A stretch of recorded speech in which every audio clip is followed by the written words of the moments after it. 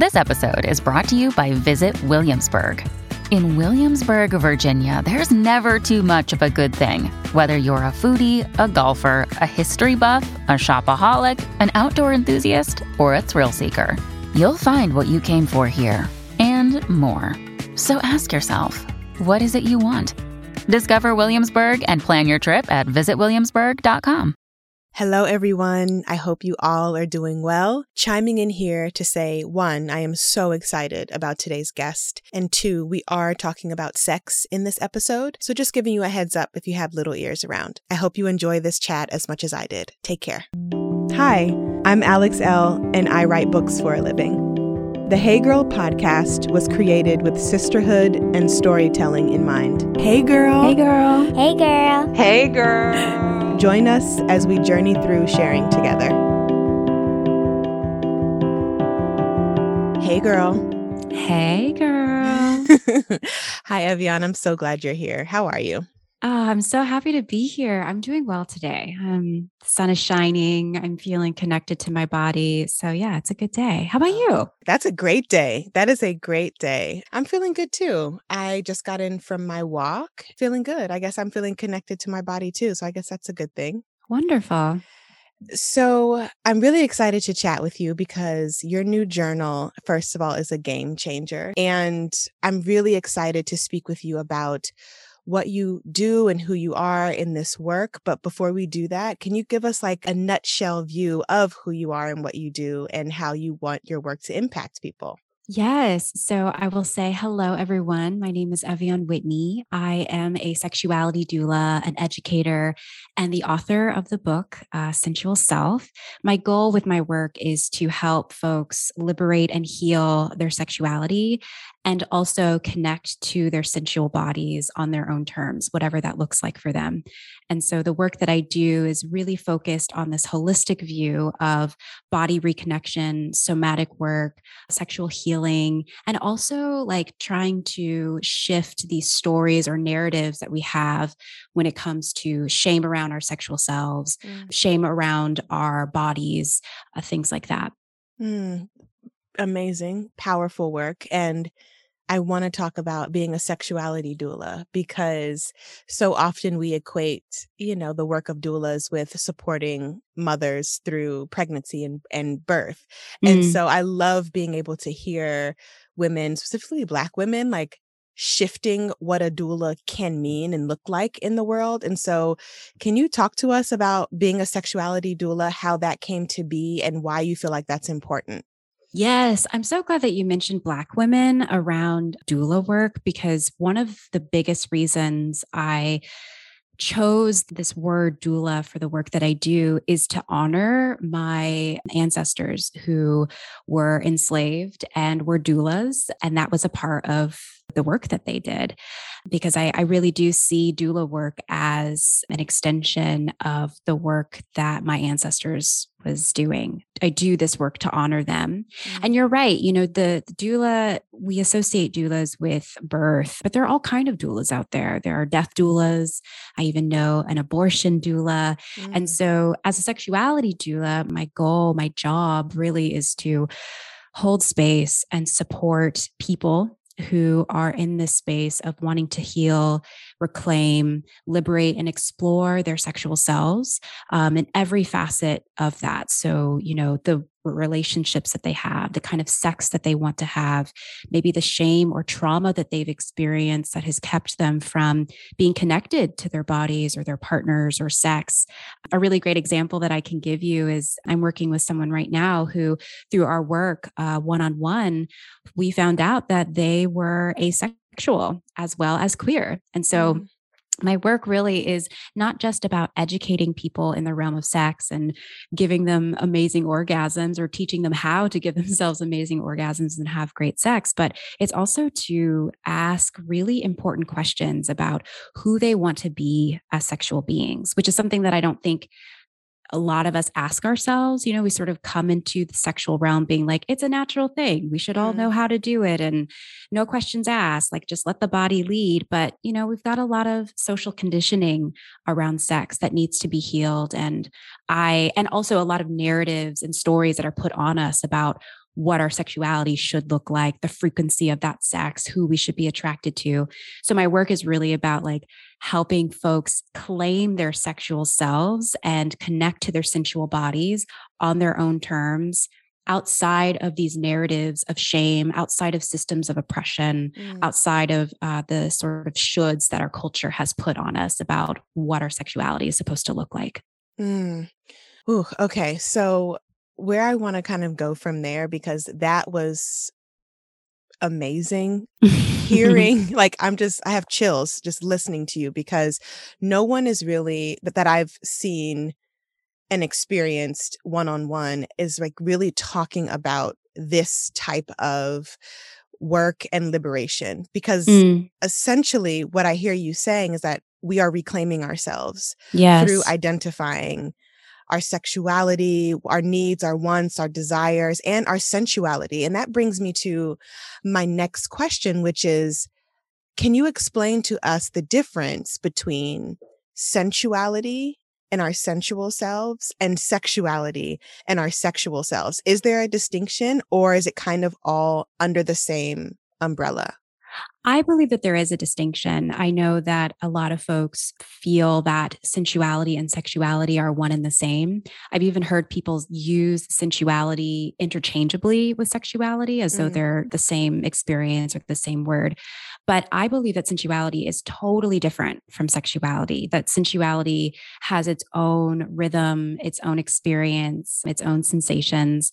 And I also feel and have experienced this in my own, personal growth, that sensuality as a whole has been really sexualized. This idea that, for me, I'll just speak personally, I grew up with the understanding that sensuality wasn't so much about like your personal experience with it. It was more about how you were positioning your body, how you were contorting your energy to attract or to arouse the desire or pleasure of somebody else. So sensuality for me was about performance. Like the best archetype I can think of is like a Jessica Rabbit type. And that's not to say that a Jessica Rabbit type is not a sensual person, or that's, being conflated as something else. I believe in the both and of it. I think that when we are embodied within our sensual selves, folks will take notice and they will see that, but I don't necessarily think that it has to be sexual. And so for me, the way that I've sort of flipped this understanding of sensuality is I have tried to desexualize it and see my sensuality, my sensual self, as being about a connection to my body, a connection to my senses, a connection to pleasure in a non-sexual way.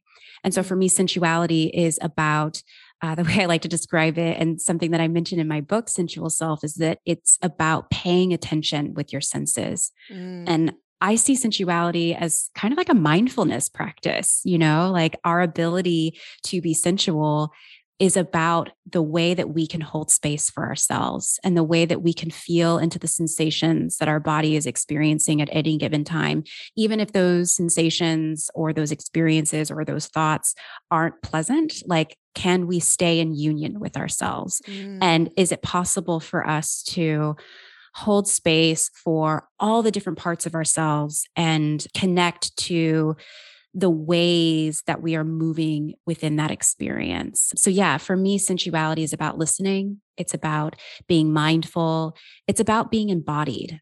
And my experience of sensuality as both a teacher and a student of it, because I learned so much about sensuality through my own work, it's been a really beautiful way to help me come home to myself and also inform the way that I show up within the sexual realm. Because if I know what gives me pleasure outside of the bedroom, if I know what it feels like for my body to be aroused and heightened with all of my senses fully engaged, and I'm fully present in this moment, I know exactly how I want to feel when I'm in the sexual realm.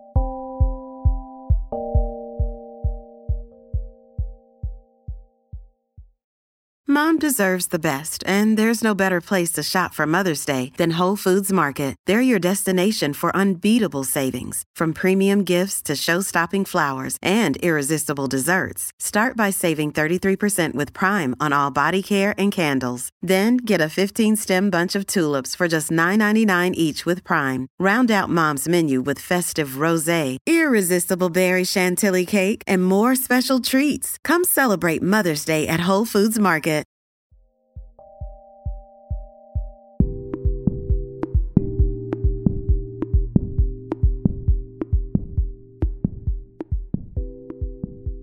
Wow.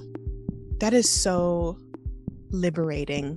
Like, I just keep coming back to liberation, like being connected to ourselves and staying in union with ourselves, which I love that. And that'll probably be the name of this episode, because that is so important for us to know how to be in relationship with the self, how to name our needs, and also lean into those needs and wants without the external projections of others, right? And then being able to share that with a partner so that we can have the best, not only sensual experiences, but sexual experiences. And I want to talk about your book. It is just, when I opened it, I literally like got teary-eyed, like reading through the prompts and your introduction, because especially as a Black woman, to be able to stand in your power in this way, remove the shame and stigma that comes along with sex. And like, it's not just this thing that we do to conceive. It's not just this thing that we do to please our partner. Like, we also deserve to take up space and have great orgasms. And like, yes, if we choose to childbear, like we can. And if we choose not to, that's fine. You know, like hearing about your experience and reading through the book and looking at the prompts, it's really this invitation to explore what you want and what you need without shame and guilt. You did a great job with that. And I want to talk to you about like the intention behind creating Sensual Self and what you want rather people to get out of this book. Yeah, I wanted to create a book that I knew that I wanted to create a book about sensuality because of everything that I just spoke about, you know, about how there's a lot of confusion about what sensuality is. And I believe that sensuality is a key to self-knowledge, self-actualization. It can just like go into so many different realms of healing and transformation for us. I really believe that. So I knew I wanted to talk about sensuality, but I also knew that I didn't want the book to be like something that you read. You know, you filled your head with all sorts of ideas and thoughts about sensuality. Sensuality is something that you can't just intellectualize. It's about like, you have to embody it. You have to experience sensuality through your own body and your own senses. And so I wanted to create a book where people could engage their senses, engage in dialogues with their body, with the needs and desires that they have, so that they could essentially build out and create a relationship with their sensual selves in real time. And one of the ways that I look at this journal is that, you know, it's fun and a lot of the prompts are approachable and playful. And there's a sense of ease that I wanted to sort of infuse the book with, so that it didn't feel like, oh my God, I have to sit down and write about my sensuality. Like I'm so much about taking baby steps. And so I feel like a lot of these prompts are about taking those baby steps. But the other piece is that I feel that these prompts are also an invitation for people to craft their own unique sensual expression on their own terms as they answer each prompt, as they go through each exercise.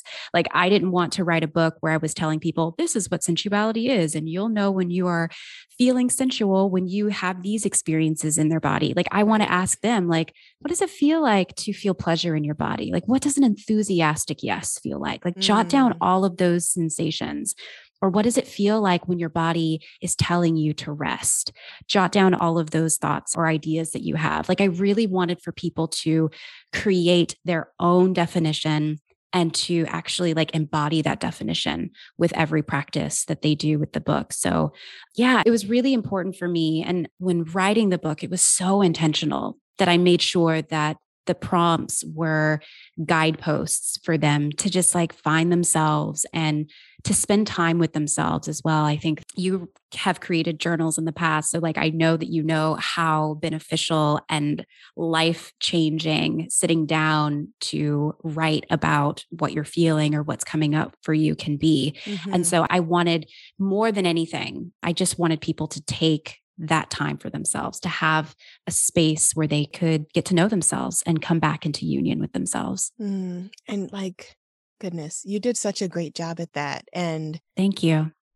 Welcoming people to get to know themselves in this new way is a game changer, because so often, and I've spoken to quite a few women who feel like they're out of touch with their bodies, especially if they've been mothers or have carried a child. They're like, I don't know who I am in my body outside of being a house, quite literally a home to someone else, right? And so I actually spoke with a woman recently who was like, she's interested in exploring her sensuality, but she grew up in such a religious home that sensuality was deemed like the work of the devil and was wrong, and like, absolutely not. Your body is for your husband and your body is for growing children, and period. And so, of course, we know that that is not the truth. Yeah. But she is a grown woman trying to dismantle that and reconnect with herself after having 5 children. Yeah. And it's like, I'm sure you've worked with folks who are like, you know, have become parents or, you know, want to become parents, or like don't know if they want to become parents because they don't want to disconnect from their body. Like, there's so many different layers to it. And sensual self, like, is that invitation to get curious and truly be honest on the page, which I really love. Yeah. Yeah. I have experience with that. I've definitely had clients in the past who have raised grown adults, you know, like their children are grown and they're finally like, wow, I have not been paying attention to myself. I don't know who I am. I don't know what my desires are. I don't know what I need, because I've been so conditioned, or I've been put in these positions to only care for other people. And so, you know, books like Sensual Self, or just taking time to ask yourself, like, what do I want? What do I need? What gives my body pleasure? I know some folks might think that that's really selfish, and it goes against a lot of what we've been taught about, like what it means to be a parent, what it means to be a mother. But I would argue that doing that work of knowing who you are and knowing what those needs are is so important. And it's going to really deeply impact not only the way that you are a parent, but it's also going to be a really beautiful beacon that you can show your kids. Like, this is what it looks like to stay connected to yourself. Like, this is what it looks like for you to individuate, you know, to have your own needs, wants, and desires, and to create boundaries about that, you know, to create boundaries that, like, yes, I'm a mother, and also I am a woman, a person unto myself. And that's okay, you know? So yeah, I appreciated you sharing a little bit about that, because I feel that a lot. In the intro of Sensual Self, you talk about being called fast growing up. And I want you to dive deeper into that, because I know a lot of us have had that put on us without people, you know, getting to know what we've gone through or who we are. You know what I mean? And also just those projections. Like, when I read that, I was just like, this is gold. So can you please talk more about that and share like what made you want to bring that into your book? And Yeah, I'm really glad that you resonated with that, because that was a really, really big piece. I actually kind of fought a little bit to keep that in the book. I feel that that particular experience is really, really familiar for Black women and femmes specifically around their sexuality. And I grew up also in a religious household. I signed a purity contract when I was 8. So like so I completely understand what it feels like to have repression of your sexual self, and also sort of this fear of sensuality. When I was really, really young, I was always very curious about my body, and I was very curious about the things that I could do to make my body feel good. I had a really close connection to myself, and I loved being able to explore my body and my identity. And it's unfortunate that that was viewed as being fast. I remember feeling really sensual. And like, obviously I didn't have the language for it at that time, but like, Right. I remember feeling into myself and pleasure and things like that. And having that being put upon me, this idea that I was being fast or sexually irresponsible or whatever it was. And that absolutely affected the way that I was in my sensual and sexual self down the line. Because basically what I was being taught was that like, oh, to be in your body, to feel pleasure, to like choose and go in the direction of what makes you feel good, that's off limits. You're not allowed to do that. And I think a lot of us are walking around with those narratives. We may not even believe in them anymore, but if we've been given those teachings, if we've been indoctrinated to see the exploration of our sexuality or pleasure or whatever it is to be bad. I often think about this, like how many of us are really having sex and totally enjoying it? Like how many of us are holding back because of those lessons that we were given that like, you can feel good, but not too good. You can claim your sexuality, but not too much. We don't want to make anyone uncomfortable. And so that's a curiosity that I've had throughout my work, both for myself and for the people that I've worked with. Like, are there parts of yourself that are being held back because of the teachings that you have been given about being fast, because of the ways that Black girls, Black femmes are over-sexualized from the beginning. Yes. Like, I mean, I was like 3 years old and somehow, some way I was seen as being fast because of the way that I was embodying my body. Like, that's ridiculous. I was a child. And how does that affect us? I think it affects us a lot, And so that's where that sensual reclamation is so liberating. It's not just about like, oh, sweet, I know what my body wants and likes. It's like you're healing a connection that you got disenfranchised from, I think, from the beginning.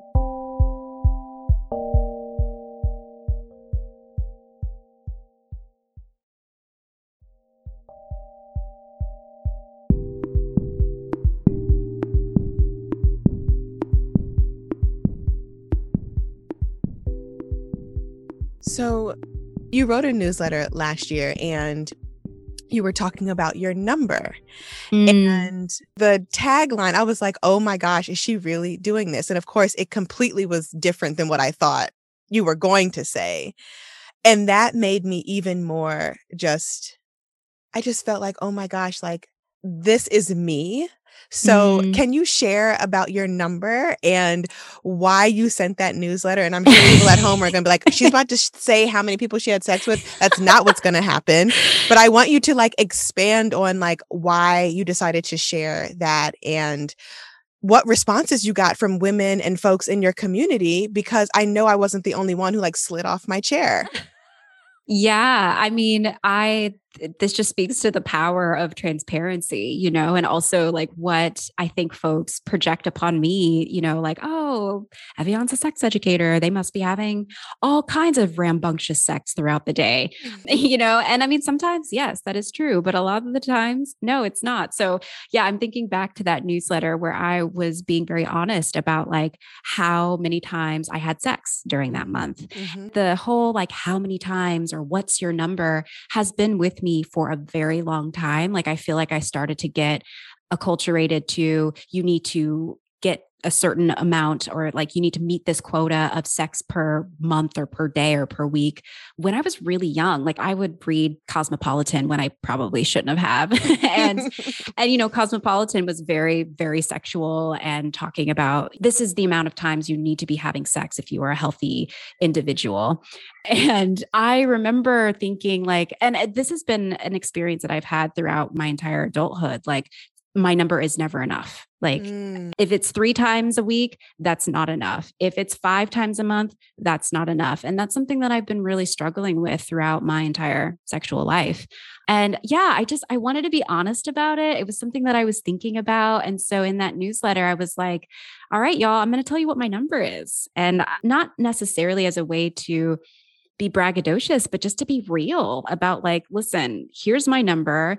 I don't know if it's going to help you feel a sense of like, oh, I'm normal, or, oh, it's okay if my sex drive is like this, or if my number is like that. Because I think another thing that I did was I gave a number of that month and also a number of the month previous to Mhm. sort of show like, it's okay for your sex drive or your sexual desire to fluctuate. Like, it doesn't take away from your worth as a human being if you have sex once a month or if you Mm. have sex twice a day. Like, it really is so unique. And Mm. I want for us to give ourselves space to be who we are as sexual beings, whatever that looks like, even if the frequency is like once a month, if it's 5 times a week, like whatever that is, I want us to give ourselves space and grace to be who we are and where we are sexually without these imposed shoulds or pressures that I think we put on ourselves because society puts on us, like this idea of what a healthy sexual individual should look like. And it's really liberating. It's really liberating to be like, okay, if it's okay if my number, like, I'll be very honest with you right now and say that so far, I mean, we're doing this interview at like basically the end of January. I've only Mhm. had sex once this month. Mm. And that's because I have a puppy and that puppy is keeping me awake and is making me so goddamn tired. And my partner as well, you know, like I have no shame about the fact that I've had sex only once this month. Mm. And I want for people to have that experience as well. I don't want for them to look at themselves and be like, oh, I'm not a good person, or there's something wrong with me, or I need to go out and fix my libido or my desire. Mm. Be curious about that number. I'm not saying to just like disregard it and sort of dismiss it. Like, if there's curiosity about that, like that's okay. But I just don't think that we should judge ourselves so harshly about it. I love that. And the reason why I slid out of my chair is because as a married person with 3 kids, sometimes me and my husband only have sex twice a month. And Yeah. I used to feel so bad about that because it's like, oh my gosh, like we aren't having much sex, but it's like we're tired. Like Mhm. we are tired. And so, most nights at the end of the night, you know, we want to sit and hear nothing. And so I'm sharing that vulnerably because I know there are women and folks who listen to this show who, you know, may think different or may feel like they're not having enough sex. And it's like, listen, if we get to it, we get to it. Don't put it at the bottom of your list.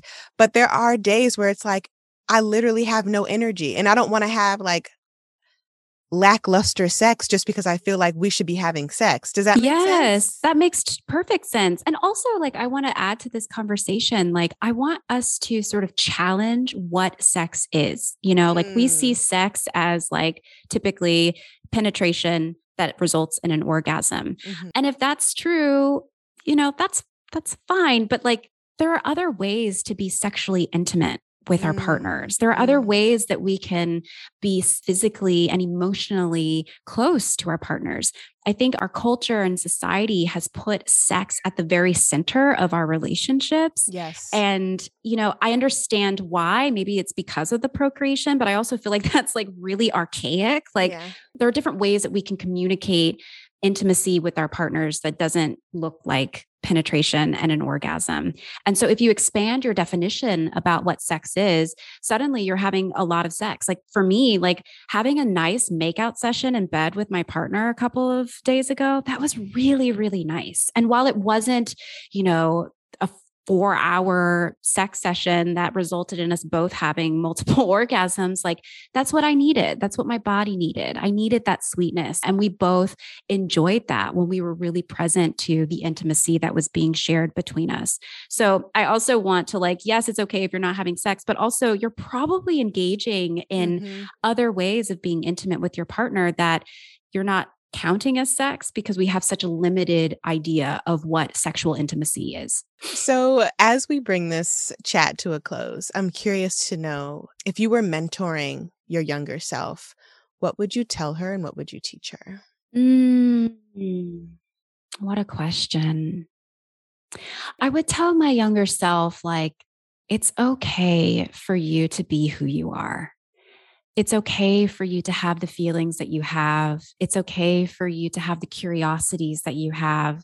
And I know a lot of grown-ups are going to be imposing a lot of words and titles and identities onto you about like what your beingness is or what your beingness is maybe communicating to other people. There's going to be a lot of projections onto you. but it's okay for you to explore who you are. It's okay for you to be soft. It's okay for you to be sensual. It's okay for you to be curious about your body and the pleasure that you can experience. And yeah, I think if I had heard that when I was growing up, I think I would have saved a lot of money on therapy. Thanks for listening to the show today. Please rate, subscribe, and review. Also, feel free to share with a friend. We love having our community grow. Music is by DC's own Kokai.